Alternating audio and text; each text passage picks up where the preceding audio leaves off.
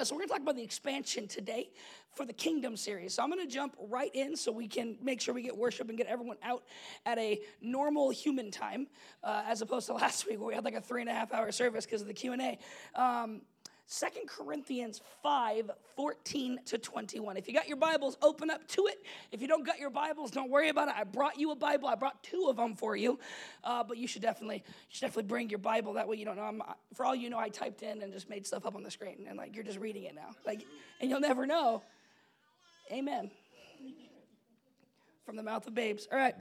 2 Corinthians 5:14-21. Now, we're really only going to focus on one verse, but I'm starting all the way back here because I want to give us context, because context is important to reading the Bible. You don't just get to decide this verse means something if it doesn't. All right. So, for the love of Christ controls us. Can I get an amen on that? Amen. I am not my own, right? To him I belong. You know what I'm saying? I give myself. Okay. Because we have concluded this, that one has died for all, therefore all have died. Right? And so Paul, as he's getting into this concept of an ambassador, he's starting with the fact that God's in control, but because he died for us, we all died with him, and now he's just in charge. And he died for all, that those who live might no longer live for themselves, but for him who for their sake died and was raised. Christ died so that we could live for him. And he resurrected to be an example of the first resurrection as we go along with him. For now on, therefore, we regard no one according to the flesh. Can we get a shout on that? Right? I don't regard you according to how I view you or what I think about you. I regard you according to what Jesus Christ thinks about you. And here's the truth. He died for you. That means you have to like me even if I make you mad. That'll preach.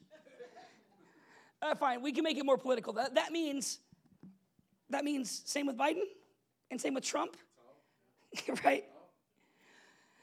I have been getting more and more upset with things I've been seeing in politics in regards to children, and it's hard to not want to demonize. But what you need to do is pray. And I'm convinced that one of the biggest reasons why our country is going in a certain direction is because Christians aren't praying, they're demonizing. And they're making excuses as to why their prayers don't need to be lifted for that person. And that is bad theology. Amen. Let's go back real quick. I think I only read half the verse.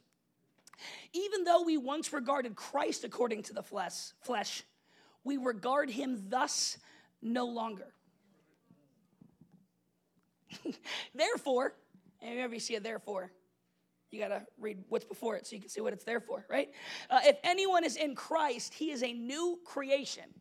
Do you feel like a new creation? Because sometimes I don't, but I am. There is a mountain in between what you have said and what I see, God, but I am a new creation. I don't feel like it. I don't always act like it, but I am a new creation. And I think Christians need to really start embracing that aspect. The old has passed away, and behold, the new has come. Hallelujah. Therefore, another therefore. Dang, I don't remember that, but I'll make the same joke. All of this is from God, who through Christ reconciled us to himself. Ready? And then he gave us the ministry of reconciliation. What does that mean? That means Jesus Christ brought you to God so that you would bring people to God. Amen? That's what we're here for. That's why we don't just die the second we get saved. Because we're expanding a kingdom. We have a part to play. That is, in Christ, God was reconciling the world to himself and not counting their trespasses against them. That is by the way, that is why hell makes sense. Because you only go there if you deny the fact that Christ's desire was to reconcile every single person to himself.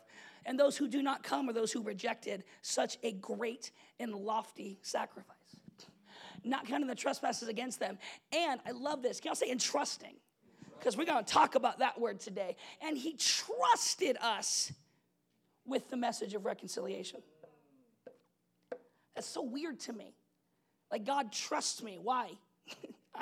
I know me. He entrusted me with a message, and he trusted me to preach it. I don't know, I felt like he was doing good enough by himself for those 3.5 years, but apparently he decided he'd rather us do it. Therefore, we are ambassadors. So ready? What's the therefore? He entrusted us. Because he entrusted us, therefore, we are ambassadors for Christ. Ready? God is making his appeal through us. It's getting personal. We implore you, right? There's trust, appeal, and implore. This is suddenly leaving deep theology and it's getting emotional. It's getting personal. Paul's begging for the reader to be reconciled with God.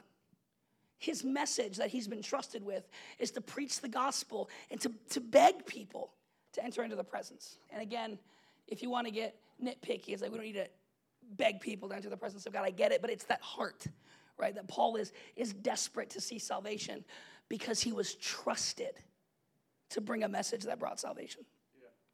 Yeah. We implore you on behalf of Christ, be reconciled to God. For our sake, he made him to be sin who knew no sin, so that in him we might become the righteousness of God. You are the righteousness of God. You are the righteousness of God. Righteousness basically means right standing. You are in right standing with God. And not only are you in right standing with him, but you carry a message that can make anyone else in your life in right standing with him as well, especially those that we don't want to be in right standing with him. So I think the only way we can really get our claws dug into everything that we just heard right now, because that's a lot. There's a lot of theology, there's a lot of history, there's a lot of understanding of the law, there's a lot of understanding about how things worked that are just being assumed in this text. And so I really want to hone in on the word ambassador. Right? I think we know what an ambassador is, but just in case we don't, an ambassador is a respected official sent to represent a nation. Hear me. Ambassadors exclusively operate in their authority in foreign lands. Again, back to that cheesy Christian phrase that has been coming up throughout the entirety of the Kingdom series. You are not of this world. Why did God not just take me away then if I don't belong here anymore? Because you're in a foreign land that you don't belong to, and you're carrying a message. You're carrying the laws and regulations. You are establishing a foothold for the kingdom that you represent in the kingdom you're entering.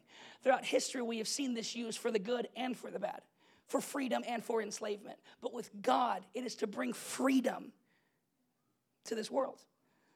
And you are the foothold. You get to plant a foot, and you get to actually carry forth something that God has given you. Joshua Butler, he shared a story with me that actually I heard it in like my first year of Christianity. Like when I first found Jesus, it was a story that was passing around. And it's funny that it came up again like a few days before preaching this message. And so there's a story. I forget the church. What's the church? It's Bethel. So there's at Bethel Church, they have a story where they had a prayer room that would go like 24 hours. And outside of the room, there's this roadrunner, right? Like think Wile E. Coyote and the Roadrunner. The most disappointing things of my childhood was seeing what those things actually looked like.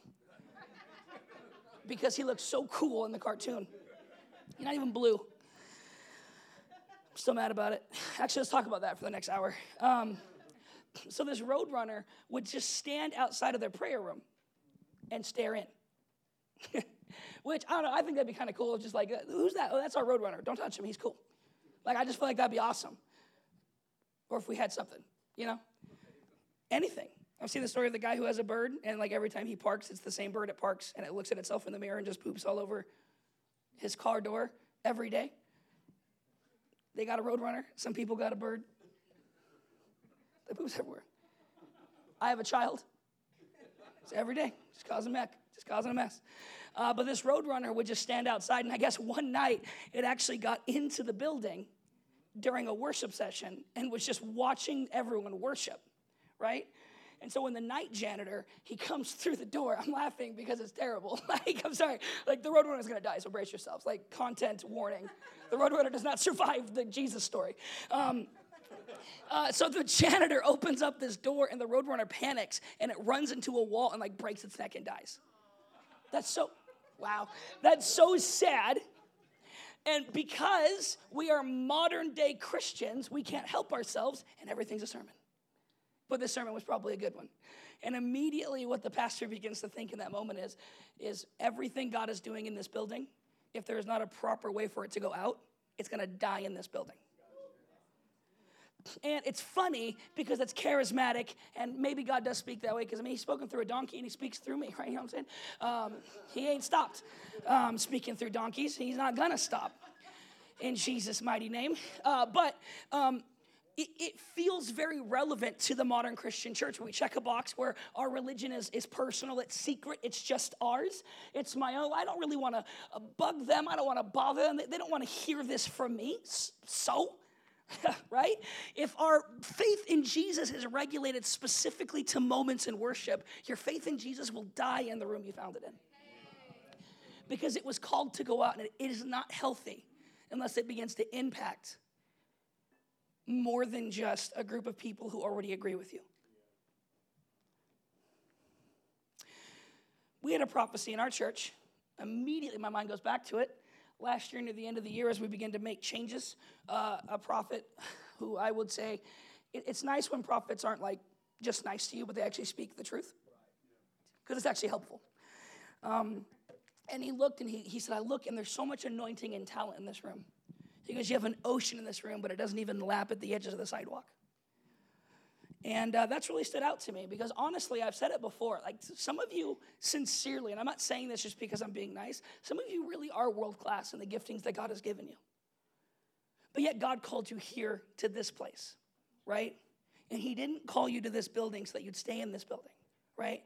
He called us specifically so that what we learn and what we get poured into and the breakthrough that we get in here and the healings that we see and the things that God begins to do, they start to actually pour out of the building as we leave as well. And suddenly they impact our jobs, and our neighbors actually start to like us, and they actually start to hear the gospel. And we actually get to know people because individualism isn't one of the ethics of the kingdom of God.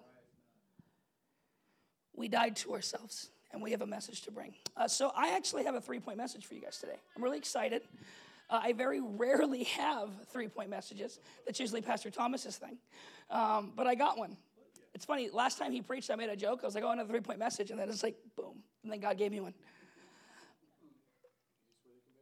Easiest way to convey information. So here's what I want to do. I want to point out these 3 points about evangelism that you see in the concept of an ambassador.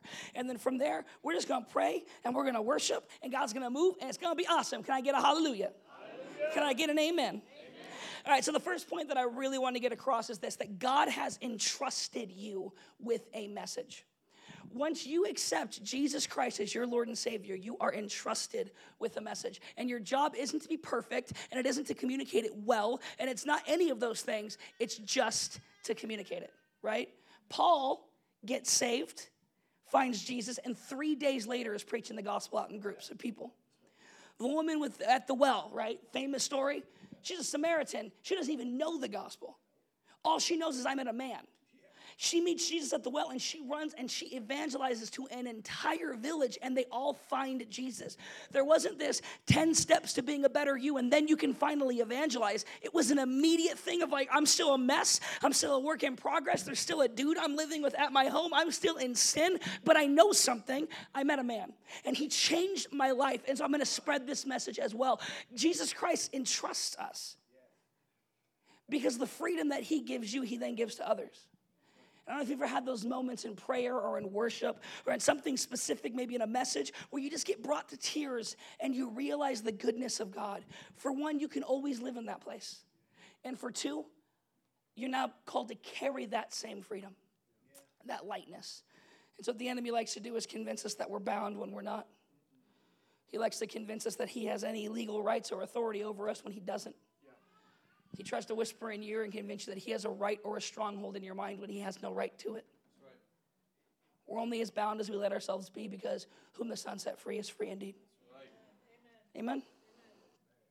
So I know that I already said that he entrusted us, but I want to give you another Bible verse that again says that this message has been entrusted to us. And that's 1 Thessalonians 2:4. And it says this, but just as we have been approved by God to be entrusted with the gospel, so we speak, not to please man, but to please God who tests our hearts.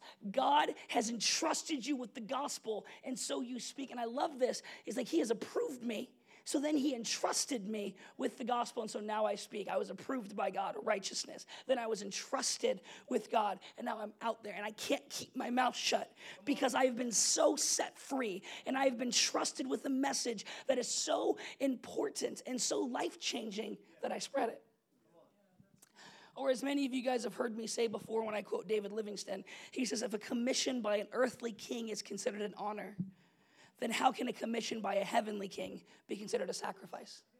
Telling your neighbor about Jesus is not a sacrifice. It is an honor. Getting over ourselves is not a sacrifice. It's our privilege because we're free. Or David Livingstone, a quote that I don't use so much, but I want to use it now. There's another one he says, his sympathy is no substitute for action. Man, I really wish they knew Jesus, then do something about it. Right? So last week, and I say last week because this is the first day of this week. So a few days ago, I was at a restaurant. Not a restaurant, more like a fast food eatery that kind of pretended like it was a restaurant. Okay, you know what I'm saying? No. And I walk in, and I feel like I evangelize more than I talk about, so I'm going to talk a little bit about some of the evangelism moments, just so you can recognize I was studying this concept, and that was the word stuck in my brain, is entrusted. Like, God, you've trusted me with this. And there's a weight to that, because the more free I am in Christ, the greater the burden of what I've been entrusted with. And I don't mean burden in the sense that it's heavy. I mean burden in the sense of, like, I have a fire to spread it, an excitement or a zeal, maybe is a better way to put it. Right? And I'm at the restaurant, and I walk up, and I feel that annoying thing where God's like, hey, tell that person about me. So, being the mighty man of God I am, I ordered my food and left. You know what I'm saying? Let's just get real. And I get to my car, and I sit down, and I'm like, I'm about to preach on this. Honestly, if I could be real, if I wasn't going to preach on this, I don't know if I would have gone back in. It is what it is. It's just what happened, right? I'm like, I sat back, and it's like, I trusted you. And it's like, I get to get over myself now. This is really exciting because I'm a very personal person. I like to shout, but I don't like to tell you about things. You know what I'm saying? And so I go into the building, and I look back at her, and I said, hey, this is awkward. This is weird. I'm married, I promise. I wanted to leave. God sent me back, and he just wants you to know that he loves you, and he's calling you home. Immediately burst into tears. Now I'm uncomfortable because it's a lady, if I can be real. And then she said, I grew up in a Christian home, and she goes, today on the way to work, I said, God, if you're real, reveal yourself to me. And it was like, whew. And if I would have said no, he would have sent someone else. And I got to be a part of that moment, though. Right? I got to be a part of it. And you know what? Through a conversation basically ended with her parents go to a church right by her. I'm like, then go to church with your parents. Get involved in a community and learn this gospel that you just realize this God loves you. He loves you enough to force me back out when I'm feeling myself, when I'm being a little selfish. He loves you enough to send me back because he entrusted me with something. And where would I be if someone hadn't preached the gospel? Then the next day, I go to Red Lobster. I'm shouting it out. You know what I'm saying? I haven't been to Red Lobster in like 10 years. You know what I'm saying? Last time I went to Red Lobster was because for my anniversary, someone in this church, don't remember who, I'm sorry, got me a Red Lobster gift card. And so me and my wife went, and we ate Red Lobster. It's amazing. So I went to Red Lobster, and my boy Bobby paid. Can I get a shout out for Bobby? In Jesus' name. Blessed to be a blessing. You know what I'm saying? He paid, I prayed. Actually, he prayed, though.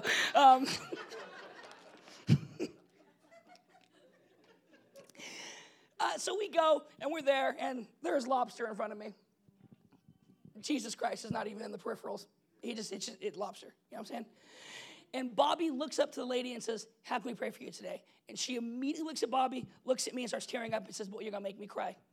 And then she just starts sharing about some of her struggles and just starts opening up.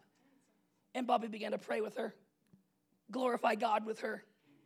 And it's like people are set free when we just get over ourselves and we look at someone and say, hey, like, in a world where dad left you, there's a father who loves you, right? In a world where you've been rejected, there's a God who's watching you. In a world where you feel lonely, he's watching you sleep. No, I'm just kidding. But he is. But he's there. He's always present. He's like better than Santa Claus. But he's there, and like he matters, and people honestly need this message. And though some people are violently opposed to it, they need it all the more. So then on First Friday, which is just a few days after that, this has been a good week for evangelism. Like, what a time. You know what I'm saying? We go to First Friday, and we just start praying. And I just watch my wife just be unashamed. And honestly, I think my wife is like one of the top 5 evangelists I've ever met in my life. And y'all who will go out and evangelize, just watch her. She has the gift of not caring what you think. It's amazing. And so they'll be like, oh, no, I'm good. And she's like, yeah, but like none are good. You know what I'm saying? Like, and like people are clearly trying to backpedal. And then by the end, they're like friends. And I'm like, see, like halfway through, I got punched. But for some reason, like she'll get hard rejected and still get their number. And it's like, how did that happen? Because some people are gifted, and some people just do what they can. And I'm the do what you can kind of crowd. And just watching John Tista and Violina, just as a husband and wife, beginning to pray for people, and watching Pierce, and watching Amelia, and watching Nicole Hancock, like just watching people share the gospel. And we walk out, and then we see other churches there, like sharing the gospel. And it was on April Fool's, and so one person assigned it to Happy Atheist Day because the fool says there is no God. And I was like, okay. You know what I'm saying? And you know what the worst part is? Like, I'm there judging it. It's probably worked before. You know what I'm saying? Because God just moves on people. And someone would be like, I am a fool. I do need Jesus. And it's like, and I'm over here joking, right? Like, but just do what God has called you to do. But he has called all of us to do something. And we'll get into that a little bit more. Because my second major point for you guys is this. God cares deeply about people. He loves them so much that he doesn't care that you don't want to talk to them. Just like he loved you so much that he didn't care that you didn't want to hear a message. Because I wasn't maybe God's real. I was an atheist who did not like God. And God didn't care. And he met me anyway. And so I love that word where if we go back to the section of Scripture, you don't need to put it up, but on 20, it says, God is making an appeal, and so we implore you. There's this concept of deepness, of emotional anguish at the preaching of the gospel, of like, man, I just want you to know Jesus so badly. And I think if we're honest, in a world where everyone's right and everyone's belief and everyone needs to coexist, I think a lot of Christians have bought into that. And we're satisfied that at least someone's spiritual. And it's like, I want to say, just with all of maybe I know this is rude and I'm not trying to, but it's just like across the street, Jesus Christ is not being preached. They just think he is. Right? But then across that street, he is being preached because that's a Christian church. I'm just kidding. They Protestant. But we're comfortable with that. And we're comfortable not talking about it. And we're comfortable just kind of letting people live their lives. And it's okay. And here's the truth. It's because we don't care like God does. And the bigger truth is, if you look at Paul's writing, you see that he did. So humans are capable of caring like that. Don't buy into the law that your relationship with Jesus is personal. It's not. There's more to it. Like I said, there is a personal aspect. When I get on my knees alone with God, it is personal, and he cares about what I'm going through. And I sincerely matter to him. I don't know why. I love this, what Paul Washer says, I have given Christ countless reasons not to love me, but none of them have changed his mind. And that person that you need to preach the gospel to, they have given Christ, and probably you, countless reasons not to love them. But it hasn't changed God's mind, and so it can't change yours either. Look, you can't criticize people unless you've demonized them first. And so we really demonize others and then in that demonization, we begin to think that we don't have a responsibility to preach the gospel to these people. Or we feel that if someone has demonized us, that means it's okay to avoid giving them the gospel. But they need the same forgiveness you've been given. 1 Timothy 2, 1-4, Paul says this.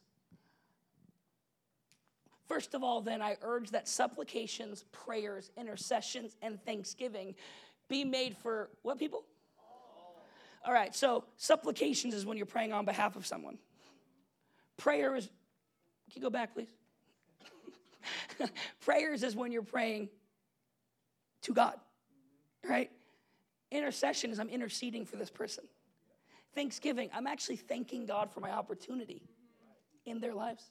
I'm thanking God that he's moving on theirs. For all people. For kings and all who are in high positions. Who do you think that is in America? Oh, we don't, okay. Who do you think that is in Russia? And who do you think that is in Ukraine? Right? Not enough people praying, a lot of people pointing fingers. Do both at least. That we may lead a peaceful and quiet life. I want to give you a bonus point really quick. What is Paul saying? God's desire for you is to actually have a peaceful and quiet life. How do you have a peaceful and quiet life? If you so change the atmosphere of your immediate environment that no one there is against the gospel anymore. There's an implication of extreme salvation. He's implying that everyone in your family, everyone at your work, and the rulers over you know Jesus. And if you're praying and you're interceding and you're supplicating and you're beginning to preach this gospel, guess what happens? You get to live a peaceful life. And many Christians today, I follow them all on Facebook. I hate Facebook because I don't care, right? And everything's politics. And here's the truth. I only have opinions about other people's opinions about politics because I don't know anything about politics. I fell asleep in the class, and then I copied Thomas's notes. That is a real fact. That is a real story. It totally happened, right? So I got an A. Shout out to my boy. You know, one time I got an A on a test, and I copied him, and he got a B on the same test. I got a higher A. Whatever. Don't misrepresent. But right, so I don't have opinions. Like, I really don't. It annoys me. But if these people that are all bugging me, that these people, these Christians who are so busy worried about what the government's doing that they're not actually praying about some intercession, right? Like, we can actually create an environment. Why? Because the kingdom is violent and it takes things by force, right? And again, it's not saying grab a gun and go shoot someone. It's read Jesus. He specifically says if you live by the sword, you'll die by it. And then when Peter tried to pull the sword out and use it, Jesus stopped him and said, you don't know what spirit you're of. Violence is not the answer. Don't take that verse out of context and think you can roll around and start shooting people whenever you want. Because I know Christians that are ready for a fight. They want it. Deep down they want it, and it's a sin to them. I mean, if I saw an old man get beat up, I'd judo kick someone in the head. In Jesus' name. Right? I preached the gospel to them after that too. They're in cuffs. Nothing to do about it. You know, it's funny. I actually heard there was a car accident outside of my house, my apartment, a few years ago. And when I walked out, the dude was laying down in the grass. And I said, are you all right? He goes, yeah, I'm just real scared. And I was like, cool. And then I sit there and started telling him about Jesus. And he said, and I quote, man, I don't want to hear about that. And I said, are you going to get up and leave? And he said, no. And I kept preaching the gospel. It was awesome. Never saw that guy at church. Maybe I should have done it differently, but it's what happened, right? Like I'm not stuck in here with you. You're stuck here with me. You know what I'm saying? Because God loves you. I'm going to preach the gospel right now. Like I'm going to do what I got to do. But as we keep going, we may lead, go back, sorry, I only got halfway through the verse, that we may lead a peaceful and quiet life, godly and dignified in every way. And again, that is only possible when you have so changed your immediate surroundings that there is no room for the enemy any longer. One more reason to evangelize. For kings and all who are in high, you can keep going. This is good and pleasing in the sight of God our Savior. So look, do you feel there's opposition at your work? Then convert them. Do you feel your boss is out to get you? Preach the gospel. What if they fire me? That's fine. Fire for Jesus. He'll give you something better. Hallelujah. And it is pleasing in the sight of our Savior. Okay. I just keep bringing it back to politics because this is literally the topic of this is all people, but specifically kings. Do you realize anyone here who's right-winged, right? And probably, statistically, probably the majority of us in this room, right? You know it pleases God when you pray that he would actually bless, move, and begin to move in the life of Joe Biden. You know that pleases God. That's right. Just like it pleased God if we prayed for Trump when he was president. And whoever's next, pray for him too. I'm not saying you condone. I'm not saying you approve of. I'm saying you pray for. Yeah. Right? Yeah. I'm not saying you don't talk about it. And I'm not saying in this country you can obey the laws of the land and bring opposition to things you're not about. Right? Just do it well and do it right. Respectfully. Live a dignified way. And it's all about preaching the gospel. It's amazing. Verse 4. He desires all people to be saved and come to the knowledge of truth. So who does God want to save? Everybody. Not everyone's going to be saved, though. But that's on us. He trusted us with a message. And you have to have the confidence to know that every person you preach the gospel to, God loves them so much, he is moving with you and working on their heart. You're not walking in alone, and you're not chiseling at their hearts on your own. You were just preaching a message, and the Holy Spirit is moving. But Christians need to be more confident about the gospel. I wrote this. God called me when I was a broken mess. And so he's calling all rude and broken people in our jobs, our neighborhoods, our families, and our schools, etc. If they have a pulse, God is calling to them. Yeah. Be the one to bring that message. Right? Because why? This is a kingdom topic, right? Because you are an ambassador in a kingdom. That's your role. Again, I know I want to keep harping on this. Your role isn't warrior poet. You're not Conan. You're not out there slaying demons. You're preaching a message. You're placing a foothold. You're walking in a foreign land, establishing new laws and precepts. That's right. Amen? Yeah. And sometimes you got to kick someone. I get it. Sometimes you got to do what you got to do. And actually, if the band wants to come up, I want to end on, honestly, a point that I'm very excited about because I love when I get to look at a Bible verse that everyone misquotes, and I get to be like, hey, it doesn't mean that, right? Now, some good news here is this is one of the few times where when I actually tell you what it means, it's better than what the church thinks it means. Okay? Y'all excited? Some of you probably already going to be like, well, I already thought that. I'm so happy for you. I didn't for a long time in my Christian faith. And this verse was a bit of a culture shock for me, reading it right. Matthew 16:18. Okay? And I tell you, you are Peter. I know this isn't the keys of the kingdom talk. I'm sorry, Sierra. Next week, maybe. Actually, for sure not next week, but it's coming. I tell you, you are Peter, and on this rock I will build my church. Ready? And the gates of hell shall not prevail against it. Can I get an amen? Amen. Here's what most people think that verse means. Ready? You think that it means that God has this gate of protection around you, and when the enemy attacks, he can't break down the gates. But it says the gates of hell. So here's the thing. Jesus isn't saying, this verse isn't about you being protected. Gates defend. Jesus is saying that when we go and preach the gospel, hell's going to try to put up gates and defend itself. And we just get to knock gates down because the gates of hell will not prevail against us. Gates don't take ground, they protect entrances, right? And so the gates of hell are just protecting entry points, hoping desperately the Christians don't kick in the door and start preaching the gospel. And so here's my last point to you. The church is offensive, not defensive. The church is offensive, not defensive. Not offensive, but it is most of the time. It is, right? So this Bible verse, you can't quote it to mean like, oh, the enemy's attacking me, but the gates of hell won't prevail against me.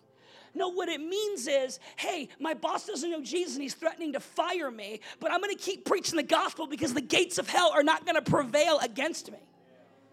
Because I'm not defending.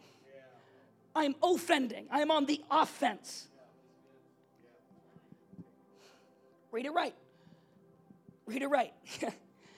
Jesus is giving Peter the keys to the kingdom.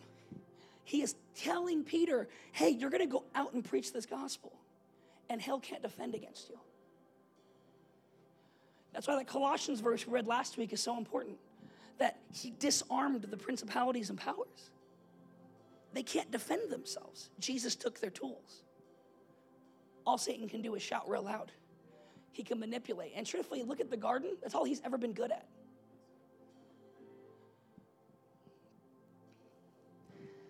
This isn't some kind of two-way street where me and Satan are just going at it.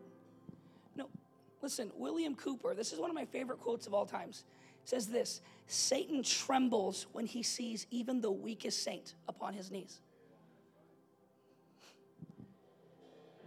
I am absolutely biblically and theologically convinced that Satan is more afraid of you than you are of him. You've just perceived that his bite will have venom. But he is toothless. And he can bind and he can manipulate and he can do all these things, but he actually has no power. And the best he can do is when he see you coming into areas that he wants to keep, he can put up gates. But you carry the fullness of the kingdom of God, and no gate can stand.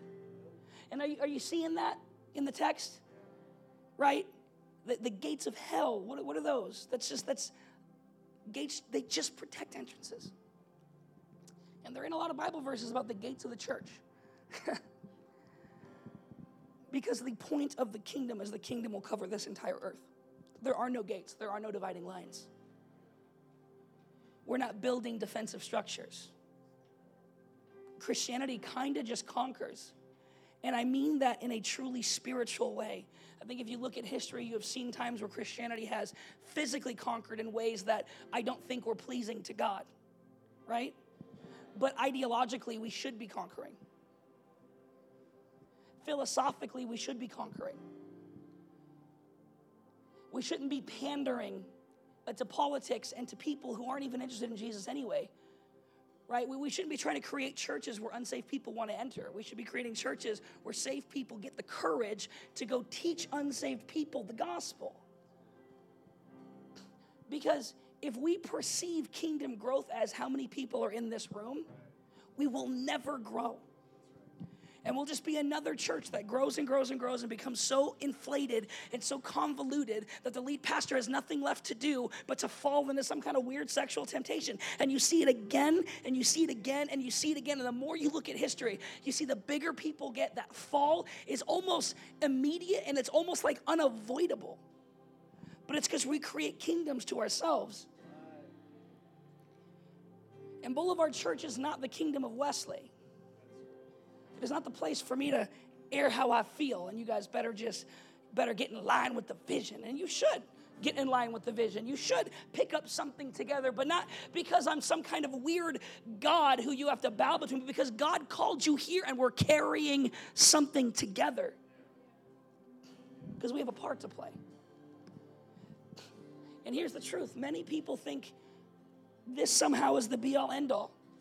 Let me tell you, I don't think God is looking at stages to see the state of the church. I think he's looking on the streets to see the state of the church. Jesus Christ in the Great Commission says, I will send you out to Judea, Samaria, and the ends of the earth. And he goes, and I will send my Holy Spirit, and he will be with you until the end of the earth. What does that mean? God, I don't see you moving anymore. Well, it's because I sent my Spirit to go to the ends of the earth with you. So if you're not on the streets preaching the gospel, why do you think you're going to see the Spirit move? Prince Joshua comes up here and shares a testimony. Guess what? Not in this building. It took place somewhere else because he was out carrying a message. Amen? Did us proud. Hey, he's over here. I forgot you were on the piano. And look at him, still killing it. But so many people in this room have so many stories and so many testimonies, and I think we've even become weirdly protective of our own stories of when God moved. Shout about those. We should talk about it more. Evangelism is so crucial.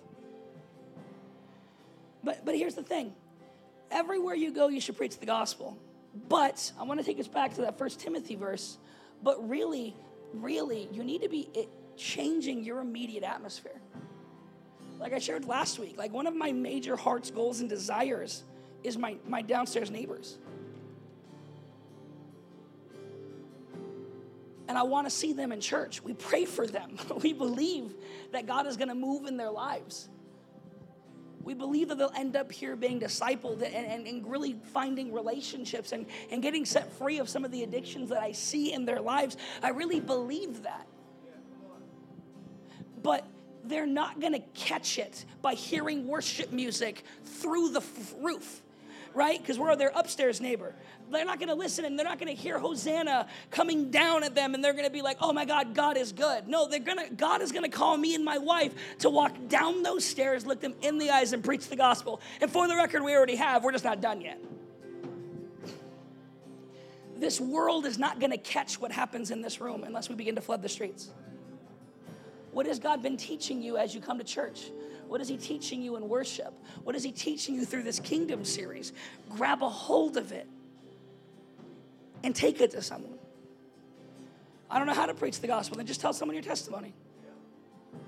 I still open up my evangelism with, hey, I want you to know that Jesus loves you. I still open up with this basic Bible thing. And I get shot down real quick a lot of times. But don't overcomplicate things. You're an ambassador. The Holy Spirit has anointed you to preach the gospel to all people. And in doing so, you will actually see peace in your immediate vicinities, peace at your work, peace in your family, peace in your church, peace at your schools and your children's schools, peace at the Dutch Bros you go to every week.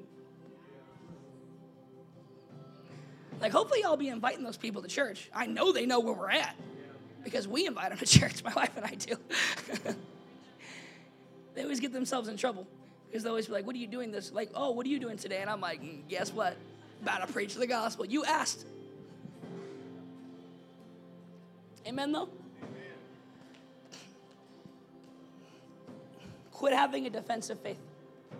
Have an offensive one.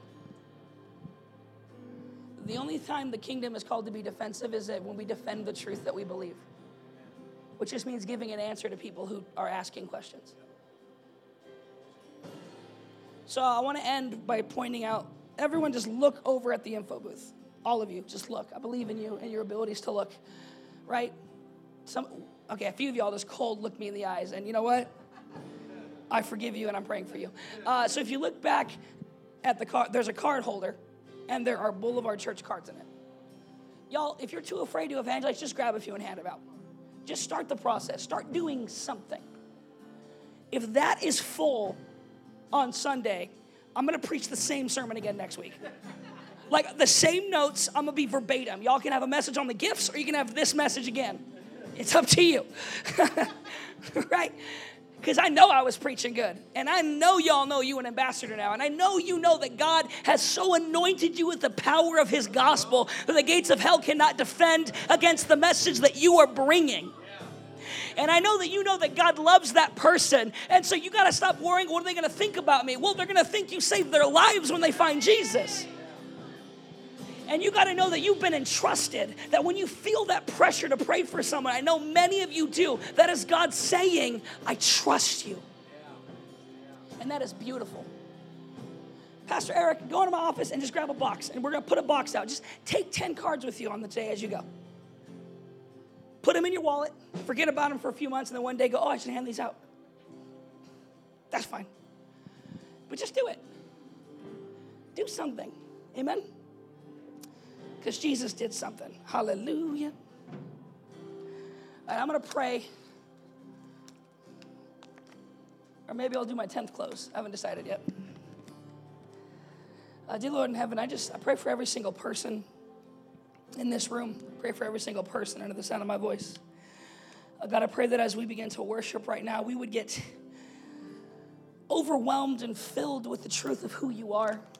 Overwhelmed and filled with the truth of your gospel. And God, just how much you've anointed us. That God, your word says that dunamis, that's your fire, God. Just the fullness of your kingdom is inside of us, God. And as we go out and as we preach the gospel and as we bring the message of freedom that we're finding to others, that we know we are walking in such an extreme authority from a God who loves people so desperately. And in Jesus' name I say, amen.